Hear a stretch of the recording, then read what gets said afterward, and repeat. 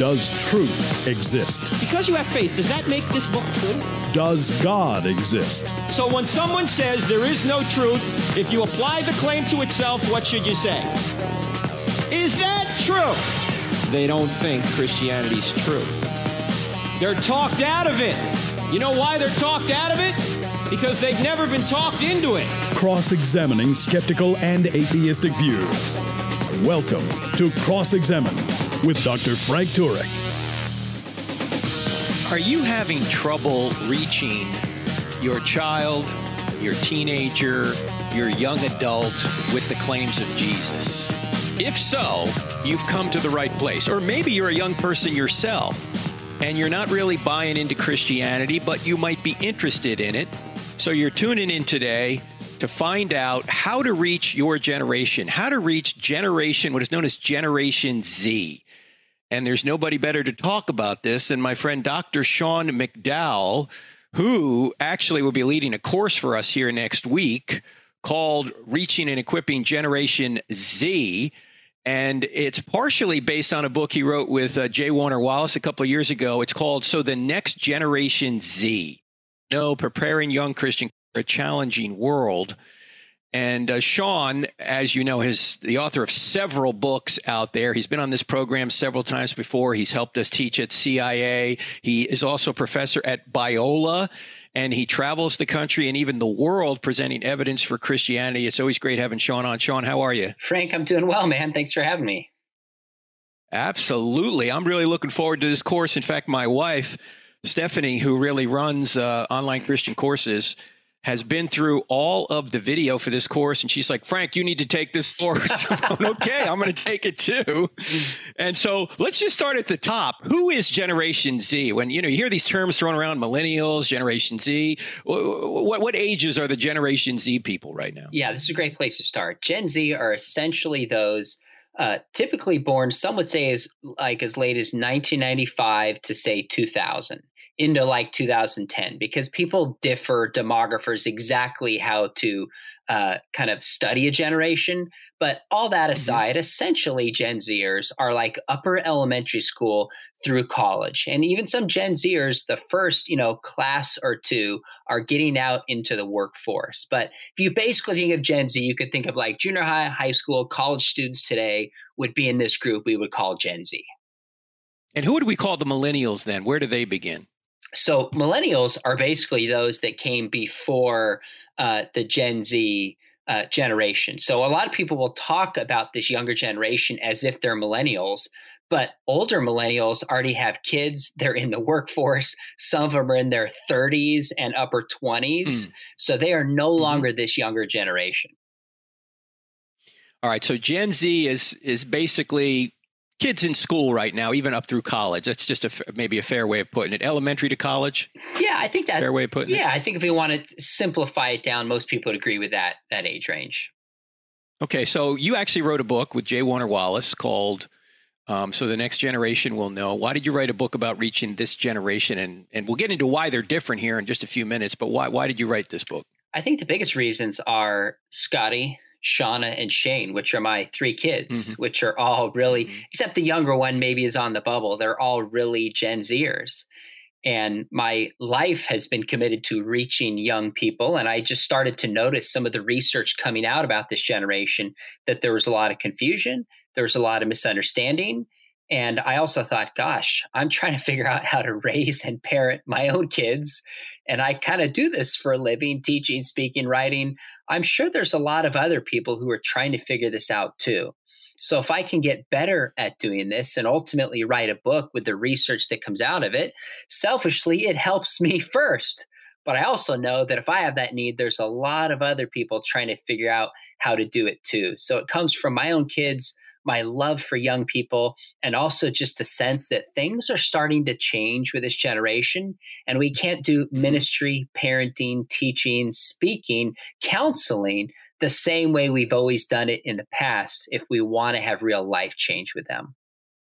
And parenting especially, because when you have young kids, you might not be sure how to actually interact with them, because they are getting a lot of input.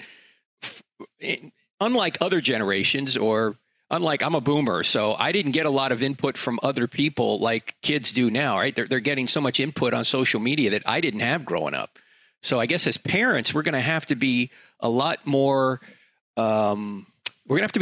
intentional about how we parent, and to counter some of the things they might be hearing on social media.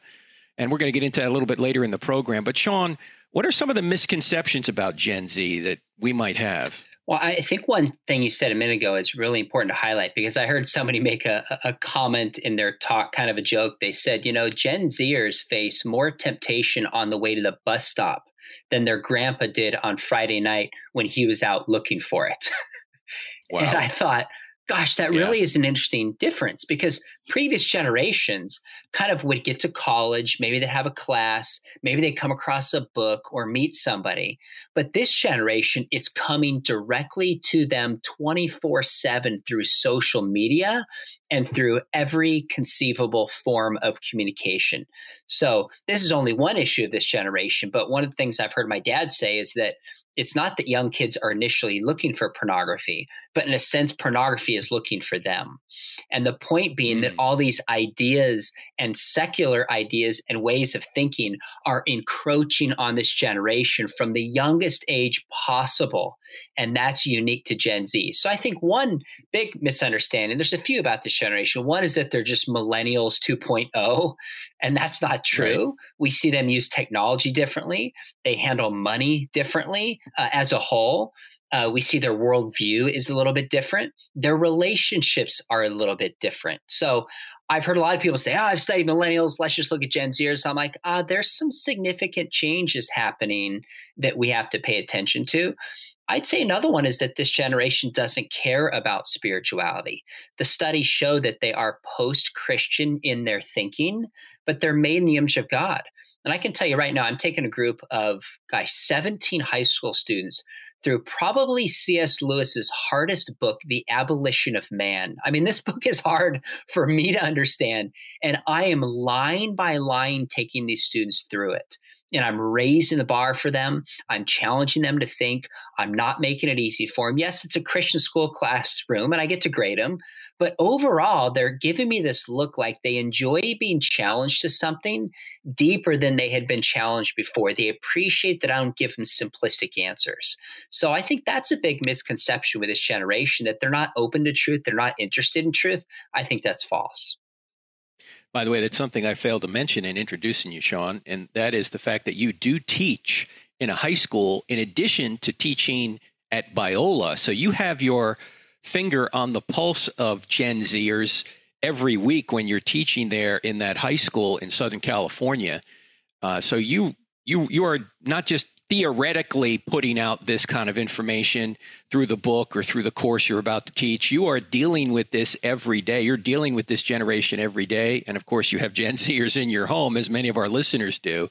So I think that's extremely important. I've heard you say this, or maybe I've read you talk about this, is that these young people, we could call them teenagers, but we could also call them screenagers. What do you mean by that? Yeah, that's a term. I did not come up with that. I think that came from Barna, but I absolutely use that. And I think when we look at what's unique about Gen Z is, I think the defining characteristic is how they use technology. So this is really the first full generation that was raised swiping smartphones and, having constant access anywhere, anytime to anything they want. That's what we mean by screenagers. So previous generations, I still get in the phone, I plug in an address, I'm like, wow, my phone tells me where to go. There is zero wow factor with Gen Zers. They expect that when it comes to the world. And they're just upset and angry when it doesn't work because they expect that it should be that way. So I would say the one key to understanding how they build relationships, how they think about truth, their spirituality, and almost every component is technology. Every component is technology, and we're going to get into that right after the break. You're listening to I Don't Have Enough Faith to Be an Atheist with Frank Turk. My guest is Dr. Sean McDowell, who's about to teach a brand new course called Reaching and Equipping Gen Z, and it's going to be an online course where Sean is going to come on and do live Zoom sessions with you. If you take the premium version, just go to crossexamine.org, click on online courses. You'll see it there. It starts in a couple days. We're back in 2 minutes. Friends, can you help me with something? Can you go up to iTunes or wherever you listen to this podcast and give us a 5-star review? Why? It will help more people see this podcast and therefore then hear it. So if you could help us out there, I'd greatly appreciate it. Reaching and Equipping Generation Z. If you're a parent in your 30s or 40s, maybe even your early 50s, you might have them in your home. How do you reach and equip Generation Z? They're different than your generation, than my generation. Dr. Sean McDowell is going to help us understand that through this radio program and through a brand new course called Reaching and Equipping Gen Z. Just go to crossexamine.org, click on online courses. It starts in a few days. And if you want to be a part of it, you can actually interact with Sean live on Zoom, because that's the unique thing about these online courses. We come on live and answer your questions that you might have after looking at the videos online. Now, Sean, well, just before the break, we were talking about how technology is front and center to Generation Z. How does this technology shape the way they think? Oh, I love that question, because a lot of people don't take the time to ask that. And I think it affects their thinking in a few ways. One is it shapes the way they think about truth. So truth, as you know, and define as clearly as anybody that I know, is when a belief matches up with reality. Well, that assumes there's an objective reality outside of my thinking and my mind that I am supposed to align myself with. Well, one of the things technology does is this generation has been raised to think they can have what they want, when they want it, where they want it, how they want it. Without even realizing it, they're conditioned to think that they don't have to conform their lives to an external reality. They can conform external reality to their own set of thinking. So, silly example, when I was a kid where I grew up in California, if we wanted a toy, we got this Sears Roebuck calendar. And it had like 3 or 4 options of Transformers, and it took like 2 to 4 weeks to show up. Well, now you pull up Amazon, you have endless options, and you can get it delivered that afternoon on a drone if you really need it right away. On a drone. Right? Like, take music feeds. You know, I sat by the radio and would wait to record a certain, when my favorite song showed up, hit record, I was like, yes, I got it. Well, now you can create music feeds and have any music, anytime, anywhere you want it. That's true for shopping. That's true. That's the world this generation has been raised in.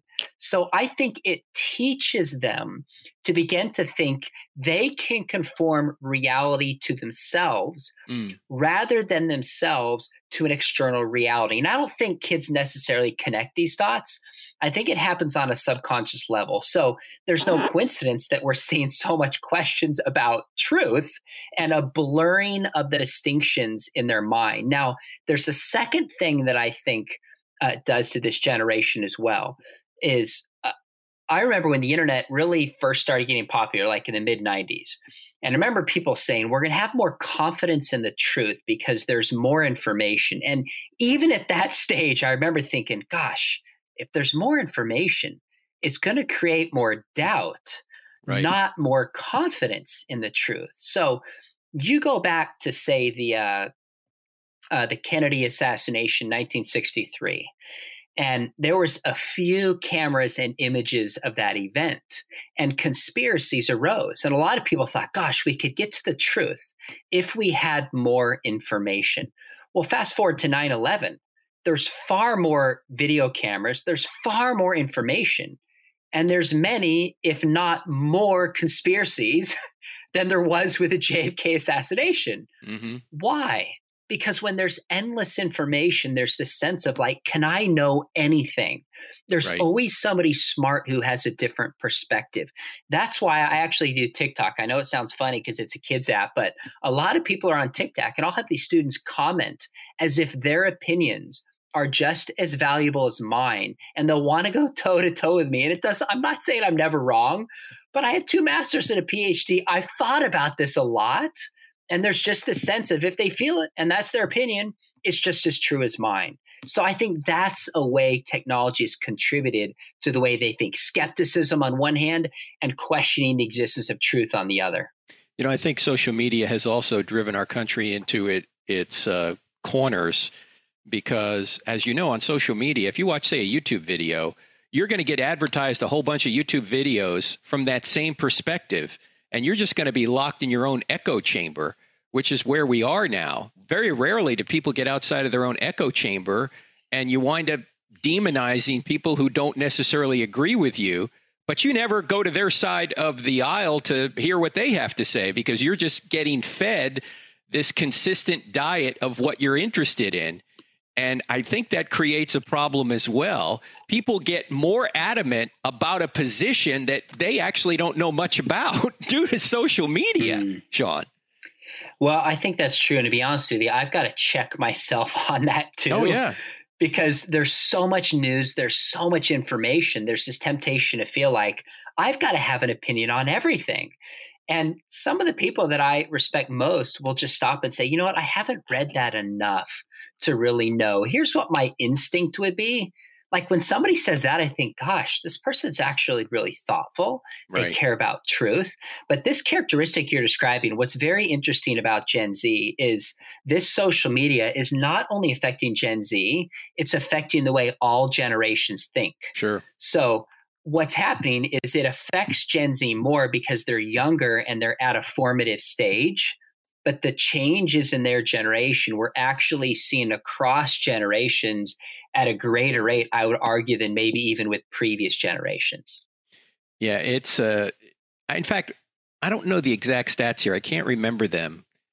And maybe off the top of your head, you can remember them, Sean, but there's been an explosion, as you know, in recent years for young people in elementary school or junior high or high school, to either claim they're transgendered or they're gay, lesbian, or especially the transgender. It's just exploded in recent years. And I would probably say, and I think I've read pieces on this, hopefully they're true, that this is probably more motivated by encouragement on social media than anything else. Do you agree, or have you read anything on that? You know, that's really interesting. I just finished the book by Abigail Schreier called Irreversible Damage. Mm-hmm. And she cites a study in the UK in which this rapid onset gender dysphoria has increased over 4,000%. Wow. In the past few, I forget exactly if it's 2 years or 3 years, 4,000%. And you see it across Europe. You see it in the United States, maybe not 4,000%, but very significant. And there's a few factors that underlie this. Number one, somebody has another friend who is transgender. Mm-hmm. Number two, they tend to have parents who are a little bit more affirming, not always, but that's statistically the case. Number three, there's a lot of other psychological difficulties that person has that they're wrestling with. And fourth is, I forget the numbers, but it seemed like 2/3 had just in the past recent time began to increase and spend an inordinate amount of time on social media. So what you said is exactly right. They're watching YouTube videos, and this is very true about Gen Z.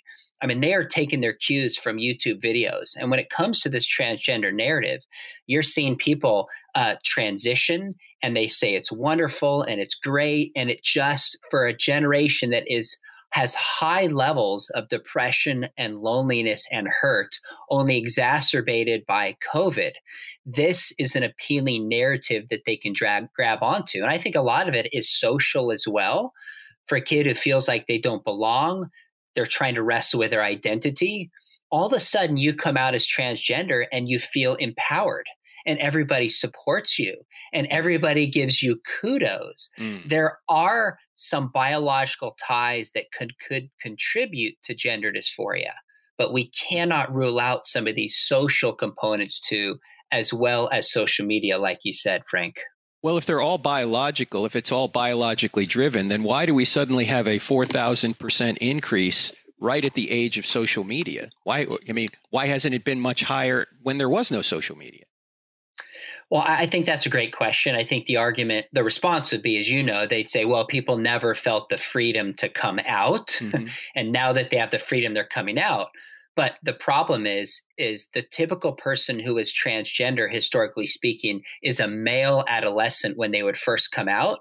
But now we're seeing adolescent girls who are older moving into the teenage years with no past whatsoever of gender dysphoria. So it doesn't match the kind who came out before, which makes us question that all this can be explained biologically. Right. And unfortunately, people that go down that road, if they start taking hormone blockers and all of these kinds of drugs, they wind up sterilizing themselves. And if they go through with the surgery, as you well know, Sean, even after the surgery, people that go through that have a suicide rate 19 times higher than the general public. So the solution is not surgery to this kind of thing. You don't treat a psychological mismatch between your body and your mind with surgery. You treat it with psychiatry. Of course, people don't want to hear that, but that's really the truth. And so the Generation Z group, if we have children who are Generation Z, Sean, what can we be doing in our home to try and counter what they're getting on social media? Well, I think there's a few things we can do. The most important thing is just to build a relationship with our kids. Mm-hmm. And spend time with them. So we build trust. So they're less likely to go to Google with a question and more likely to go to us. That relationship is just huge. It's the basis of everything. I'm going to talk for a long time when we document this in the book, and I'm going to go into this in detail in the class, that it's the relationships with the parents, in particular the father, that is the single most determinative statistical factor in faith transmission. So one, build a relationship. Second is teach your kids a Christian worldview. So teach them how to think biblically about sexuality. Teach them about identity. And there's a lot of different ways to do this, but that's the key. Is that the other day I saw my daughter actually watching this YouTube channel. It was this person who is transgender. I stopped and I said, hey, okay, like she's 13. I said, I'm okay if you watch stuff with different opinions. I didn't want to freak out and shut it down. I said, tell me about this. What's going on? Why are you interested? And she told me the story. A friend had watched it, and it was totally curiosity. We had a good conversation, and I moved on. But that gave me a chance to talk to her and give her a biblical view about sexuality and gender and identity. Those are the two keys: teaching our kids a worldview and building a relationship with them. Young people are looking for identity, as many older people are. And the beauty of Christianity, friends, is that in Christianity, you do not achieve your identity, you receive your identity. You just accept what Christ has done, and you're not only forgiven for what you've done, but you're given Christ's righteousness. That's why it's the greatest story ever told, and thankfully it is true. So all the pressure's off. You don't have to perform, you don't have to achieve. All you do is receive and be welcomed into the body of Christ, the kingdom of God. And we'll talk more about that and how to reach Gen Z with the wonderful message of Christianity right after the break. You're listening to I Don't Have Enough Faith to Be an Atheist with Frank Turek. My guest is Dr. Sean McDowell. He has a brand new course on this called Reaching Gen Z. And in fact, go to crossexamine.org and click on online course to see more about it. We'll talk more after the break as well. We're back in 2 minutes. If you find value in the content of this podcast, don't forget to follow us on Instagram, Facebook, and Twitter. Join our online community to have great conversations, grow in your knowledge of God, and become a better defender of the Christian faith. Also, don't forget to subscribe to our YouTube channel, where we have hundreds of videos and over 100,000 subscribers that are part of our online family. Find us by searching for Frank Turek or Cross Examine in the search bar. You can find many more resources like articles, online courses, free downloadable materials, event calendars, and more at crossexamined.org. How do you reach Generation Z? That's our topic today. I'm Frank Turek. My guest is Dr. Sean McDowell. Before I go back to Sean, I want to mention that this weekend I'll be in Wentzville, Missouri. That's right outside of St. Louis. I'll be speaking at Element Church Saturday night, the Sunday morning services, and then 6 p.m. we'll have an extended time to go through I Don't Have Enough Faith to Be an Atheist and answer any of your questions. That's at Element Church in Wentzville, Missouri. The following week, I'll be out in New Mexico at, hang on, I got to scroll down there. Where am I going to be in New Mexico? Oh, at Hoffman Church in Albuquerque, New Mexico. So that's in October, first weekend of October. And by the way, Sean McDowell gets out there a bit too. Sean, you're going to be in Montana, aren't you, this weekend? Yeah, this is actually one of the first speaking events on the road I've had in a while that's not virtual. So I'm kind of excited to get back out there. Where are you going, Billings? Going to a Worldview conference, Big Sky Worldview conference. And I think Billings is exactly where it's at. Okay, so where can people learn more about that? Just go to SeanMcDowell.org or .com or what? Yeah, or if you just search Big Sky Worldview, my name, it'll come up. All right, good deal. So yeah, check Sean's website out too. He's got a lot of great stuff out there. He's got a YouTube channel and Instagram, and now he's on TikTok, which is about to be shut down. Sean, good move there. No way, man. He's not getting shut down. I don't think. We'll see. Well, I guess the Chinese have to stop spying on us via TikTok, and then maybe it could stay here. So, but anyway, we're talking about Generation Z, and why don't you kind of give us? I know we've touched on this as we've spoken about Generation Z, but what is the worldview of a Generation Z person? Well, that's a huge question because Gen Z is so diverse. It's hard to just say this is what a person believes who is a Gen Zer. I mean, there's about as much diversity within this generation as you'll find among any generation. But with that said, we do see certain trends that are shifting within this generation. So as a whole, they tend to be a little bit less conservative. Now, the question is, will that remain? Because typically young people are a little bit more liberal, become conservative as they age, so to speak. So we don't know exactly where those trends are going, but on a lot of ethical issues, you might say things like the legalization of pot or same-sex marriage. They tend to be a little bit more progressive at this stage than previous generations were.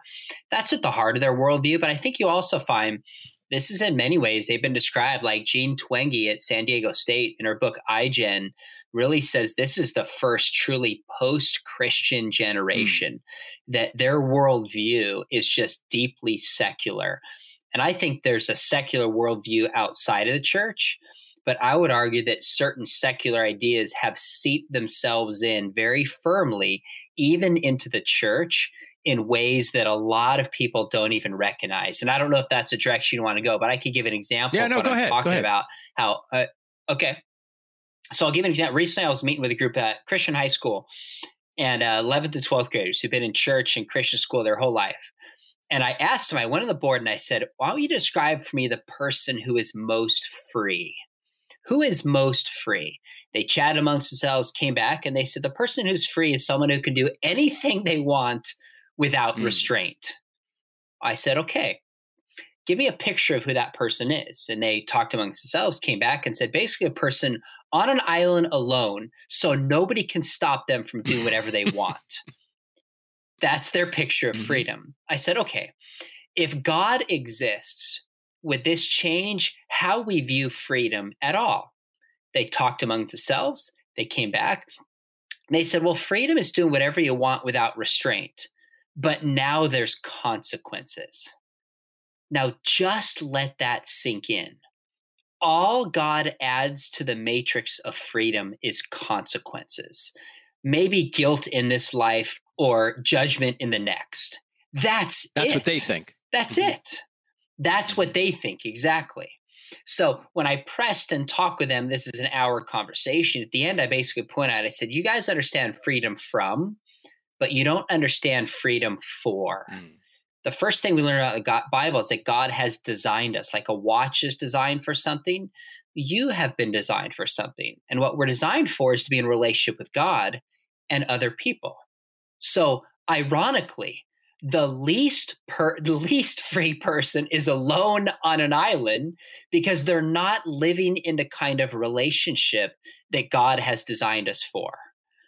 I have had that conversation over and over and over again with Christian students, and that's consistently how they see the world. So what I'm saying is that most students don't really articulate what they think about freedom because nobody asks them. but they carry around these secular assumptions that shape how they understand sexuality, shape how they think about politics, shape how they think about marriage and meaning and life. And it's really driven by deep secular influences. So you want to understand the worldview of this generation? I would argue an awful lot of them are deeply shaped. And that's why Barna says only 4% of Gen Zers have a biblical worldview. And of course, that's in a particular way that Barna defines a worldview. So a secularism is at the heart of how many in this generation really see the world. Now, I've heard you say you were having a conversation with John Steingart, as I have, regarding he's a Christian musician that has left the faith and is now searching. And I heard you say in your conversation with him on the Justin Brierley show, something your dad had said about guarding your heart. Can you share that with us right now, Sean? Yeah, I loved that conversation with John. He's a friend, and we've had continued conversations out of that. And we've gone jogging at the San Clemente Pier and just continued that relationship, which has been kind of cool. And one of the things that we discovered in our conversations was he came from a very experiential background that really emphasized feelings, but not really the life of the mind or apologetics or like theology. Whereas I came from a background where my dad, obviously you and our listeners will recognize the name Josh McDowell, has been an apologist who really trained me how to think, but he also taught me just how to love people and engage the heart. So we were having a conversation. He was like, maybe I come from feeling, you come from more of like a mind background. I said, well, one difference, you may be right, but one difference is we're not supposed to guard our minds with our hearts.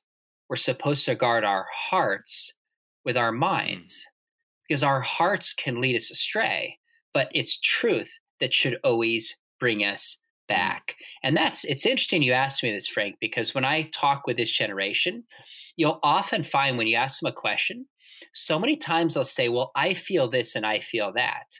It's like they're conditioned to think about the world through the lens of their feelings. So one practical thing I say to students all the time is I'll say, if we're talking about theology or apologetics, I'll say, gosh, I really care about your feelings, but I want to know what you think. And then eventually, as the class goes on, they'll often say, I feel this. They'll stop and they'll say, sorry, McDowell, I know you want to know what I think. And I say, good.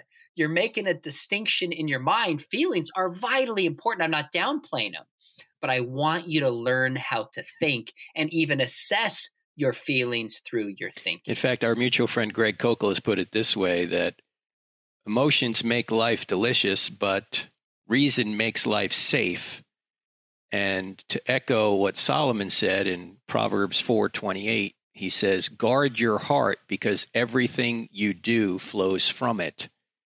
And as other scriptures say, like Jeremiah, that the heart is deceitful and wicked, who can know it?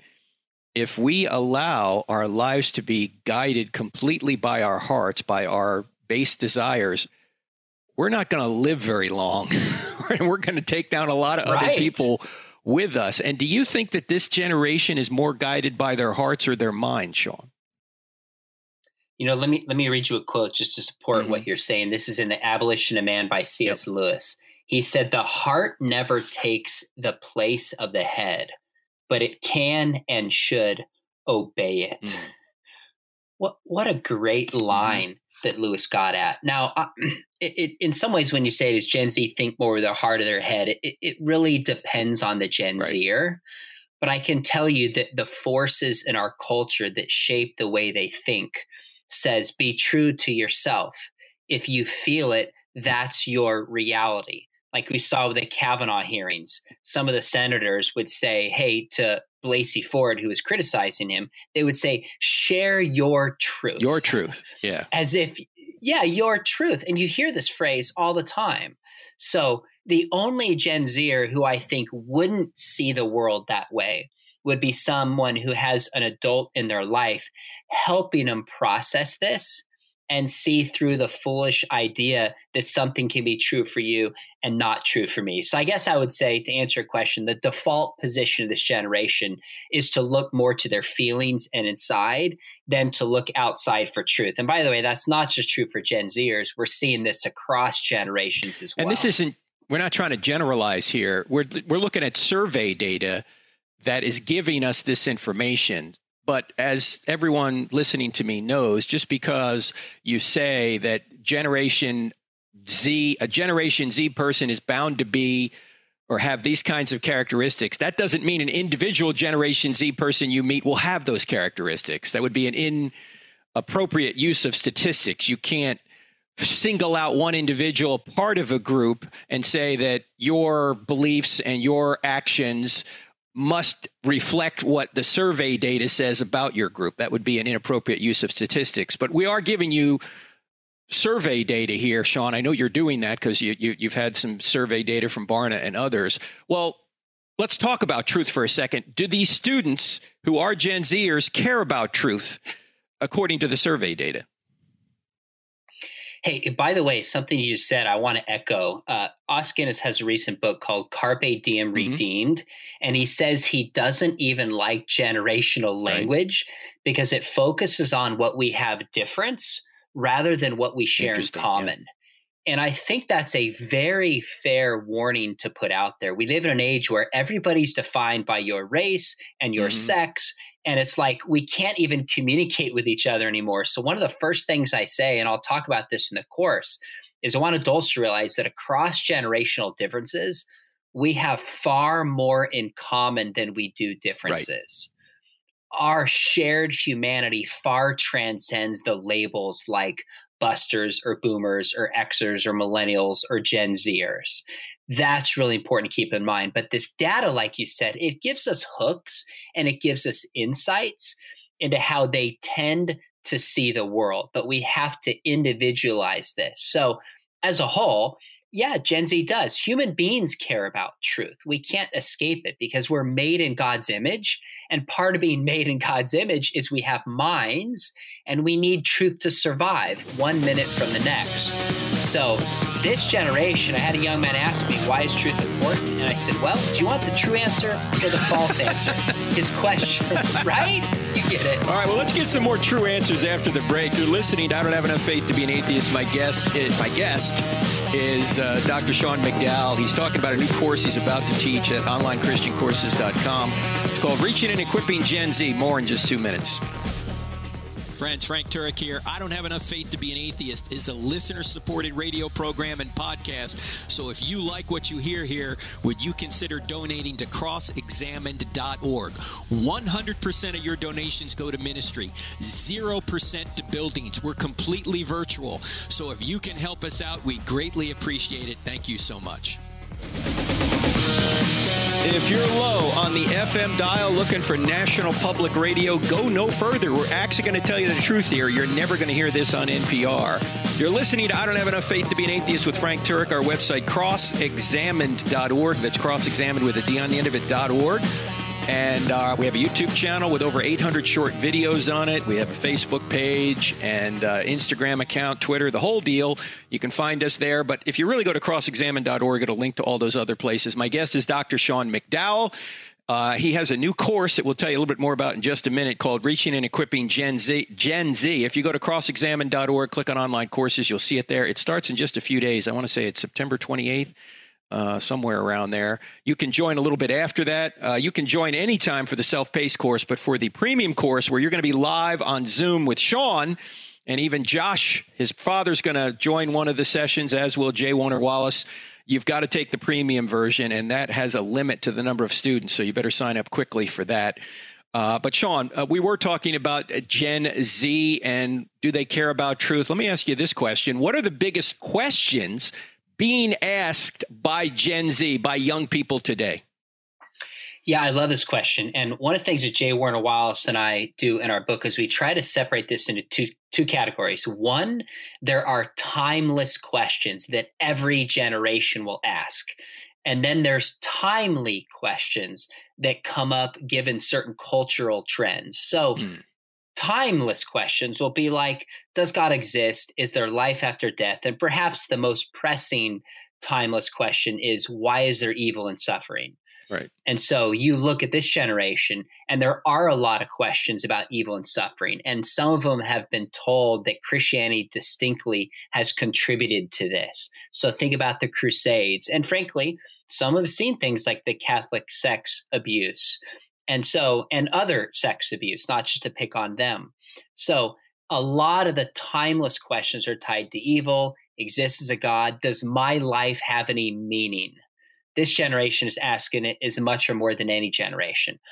The timely questions that I find are a few. You always see this intersection between science and between faith. What do I do with my faith if I become a believer? Can I believe in evolution? Do I have to hold a certain view about the age of the earth? What does it mean? How do I interpret the Bible? Like these are somewhat timeless questions, but they're also timely because we live in an age where even though there's a lot of postmodern ideas brewing today, we still hold up science as the means of truth. So science and faith are big questions with this generation.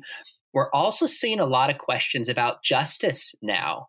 And some of this is because of things like the racial injustice that's taking place. And that's why you see sometimes kids across different racial demographics, even within Gen Z, having different questions because of their experience. But those questions have been bubbling to the surface. And then, of course, the biggest questions that you also see are questions like LGBTQ questions. Can you be gay and Christian? Does God love my gay friends? These kinds of questions tied to sexuality and morality are really, really big with this generation. Yeah, in fact, you have another course that you've already run in a premium version on the website on homosexuality in the Bible. That course got rave reviews, Sean, when you did the premium version. People can still take the self-paced version. You just won't get Sean on those live Zooms. We're going to run that course again on homosexuality because that is such a big issue today. And kids are asking questions about it. Now, I'm sure you'll get into that maybe a little bit in Reaching Gen Z because it is such a big part of the Gen Z culture. In fact, what are some of the other issues you're going to deal with in the course, Reaching and Equipping Gen Z? Yeah, let me walk through some of those. But first, when it comes to the issue of sexuality, realize a couple different things with this generation. Number one, it's not just academic for them. Right. For you and I, Frank, you and I are different generations. There might have been rumors or discussions about a kid who was gay, but, and maybe a couple television shows, but it wasn't personal. It is personal for these kids. Right. So they are wrestling existentially. How do I hold on to my Christian faith and love my friends who are gay or kids with same-sex attraction? What does this actually mean? Can I get married? Am I going to be miserable if I'm single? These are real questions this generation is facing. And we're going to unpack that a little bit in the course. But really, the big stuff we're going to do is we're going to spend some time on just unpacking the data about Gen Z. Who is Gen Z? What do they really believe? What do the studies show? And one of the unique things that I try to do, Frank, is I bring top-down research, but a lot of stories and experiences with this generation. And I think people appreciate that. We're going to talk about why teach truth to this generation. We're going to talk about how do we approach truth with students today. We're going to have a lot of discussions about building relationships with this generation. We're going to look at some of the data of why kids leave the church and leave the faith. And there's a lot of misunderstandings about this. We're going to talk about how do we motivate kids to care about truth. I mean, I teach undergrad, high school, and graduate classes. And my grad students, I don't have to motivate them to care about truth. But when it comes to high school students, there's certain things I've learned to do to help motivate them. We're talking about parenting, speaking to youth, teaching methods, what topics we do with this generation. And at the end, we're going to talk about social media use. How do we use social media and engage this generation? And in particular, the last lesson, one of my favorites, is like, how do you actually use movies to engage this generation? Because this generation, they love stories and they watch movies, and they're one of the best tools to just engage them with spiritual ideas. That's in terms of evangelism and in terms of discipleship. So whether you're a student, a parent, a pastor, a teacher, anyone, a grandparent, anyone like that would be appropriate to take this course, you think, Sean? Yeah, that's right. We already have a range of people signed up. So just like the focus of the book, which we're going to use as one of the texts, it's essentially for parents, It's for grandparents, it's for Christian school teachers, it's for youth pastors, and a tag on that, and for anybody else, a coach, a mentor who just says, I want to understand this generation better, and I just want to learn some practical ways when it's all said and done to mentor them better and pass the faith on to them. Again, anybody who looks at, go ahead. No, go. I was going to say, anybody who's looking at this generation saying, what do I do to reach them, is going to walk away with some tools. Yeah, and you're very practical, Sean. The videos that I've seen and when we teach together, you're very practical with people. So this is going to be a wonderful course. And if it's half as good as the course you did on homosexuality in the Bible, it's going to be a home run. And the course is called Reaching and Equipping Gen Z. Go to crossexamine.org, click on online courses. You'll see it there. I think it begins on the 28th of September. If you're listening to this after that, you're still going to be able to get in maybe a week after that time. The Zoom sessions will begin after the 28th. They don't start that very time. So you'll be able to catch up if you want to be a part of the class. Again, it's called Reaching and Equipping Gen Z. What kind of... If a parent is listening right now, Sean, what is the one piece of advice you would give to a parent who has a child, say, in high school right now, who is really struggling to stay in the Christian faith, or the parent might not even know if the kid is a Christian, the kid has drifted away? What would you say to that parent right now? I would say double, triple your efforts to build relationships with this kid. That's going to be the key. Don't feel the need that you have to preach to this kid all the time, send him to every Christian camp. Now, I would say if you could get the kid to go, send him to Summit Ministries. You and I both speak at that. Yep.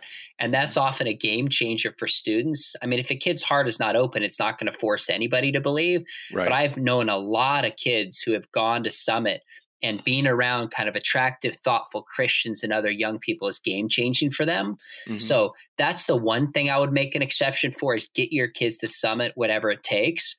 But don't feel like every interaction with your kid has to be spiritually focused. Right. Build a relationship with them. Look for natural opportunities.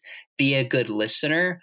But even though I'm an apologist, if your kid is that old and they're going to be out of the house in a year or two, let them know that you love them, you stand by them, you're with them for the long run, and you care about them. Hopefully by this stage, they know what you believe. Now, the question is, they probably have a heart cry. God, are my mom and dad going to love me no matter what I believe? That's really the key, I think, when it's all said and done. I mean, I went through a questioning period in my life, right? And it was my parents not freaking out. It was building a relationship with me. It was giving me a little bit of space. Now, I also know that kids are unique and different, and the wise parents read what's actually going on with their kids. But if you are listening to this and you don't know where your kids are at, like, I promise you're not alone.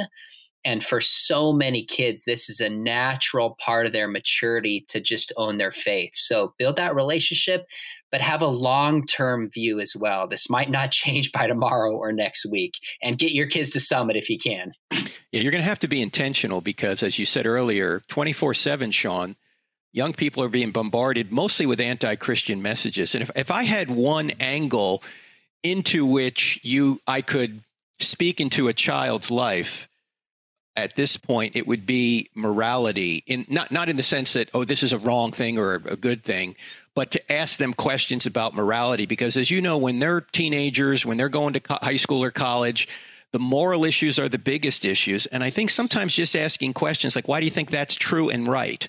Why do you think that's good? What standard are you using to make such a judgment? And it gets them to think that there's got to be a standard beyond them if they're going to say that such and such a thing that they're interested in or they're really adamant about or really concerned about morally, justice-wise. There's got to be a standard outside of humanity. Otherwise, it's just their opinion. I think if you can communicate to them in such a way, at least you can get them thinking. Well, I think that's right. I think the most powerful argument for the existence of God arguably comes from Romans 2, the moral law written on our hearts. So that's a timeless truth. But for this generation, for many of them, I don't think their biggest objection is that Christianity is false. Right. I think in their hearts, they wonder if it's good. Mm-hmm. And that's a very different way of approaching it. They need to know when it comes to sexuality, God's plans, they're not only true, but they're actually for your good. They're for the good of society. They're for the good of your friends. And when they start to see that God's commands are good and understand why David says in Psalms 19, he rejoices in the law of the Lord, that's a game changer. So on those moral issues, helping kids process it by asking questions, like you said, I think is really, really valuable. And if you'd like to learn more from Sean McDowell live, go to crossexamine.org, click on online courses. You'll see Reaching and Equipping Gen Z. Join the premium version if you want to be a part of this. Sean, great having you on. Thanks, brother. Thanks, buddy. That's the great Sean McDowell. Check out his website, too. Just Google Sean McDowell. You'll find it. I'll see you in St. Louis, Missouri this weekend, I hope. God bless. See you next week. If you benefit from this podcast, help others find it. Just go to iTunes or any other podcast service you might be using to listen and leave us a 5-star rating on the I Don't Have Enough Faith to Be an Atheist podcast with Dr. Frank Turek. It will take you less than 5 seconds. You can also help a lot by leaving us a positive review for others to see. This podcast is available on iTunes, Spotify, Google Play, Stitcher, TuneIn, and many other audio content delivery apps. Thank you and God bless.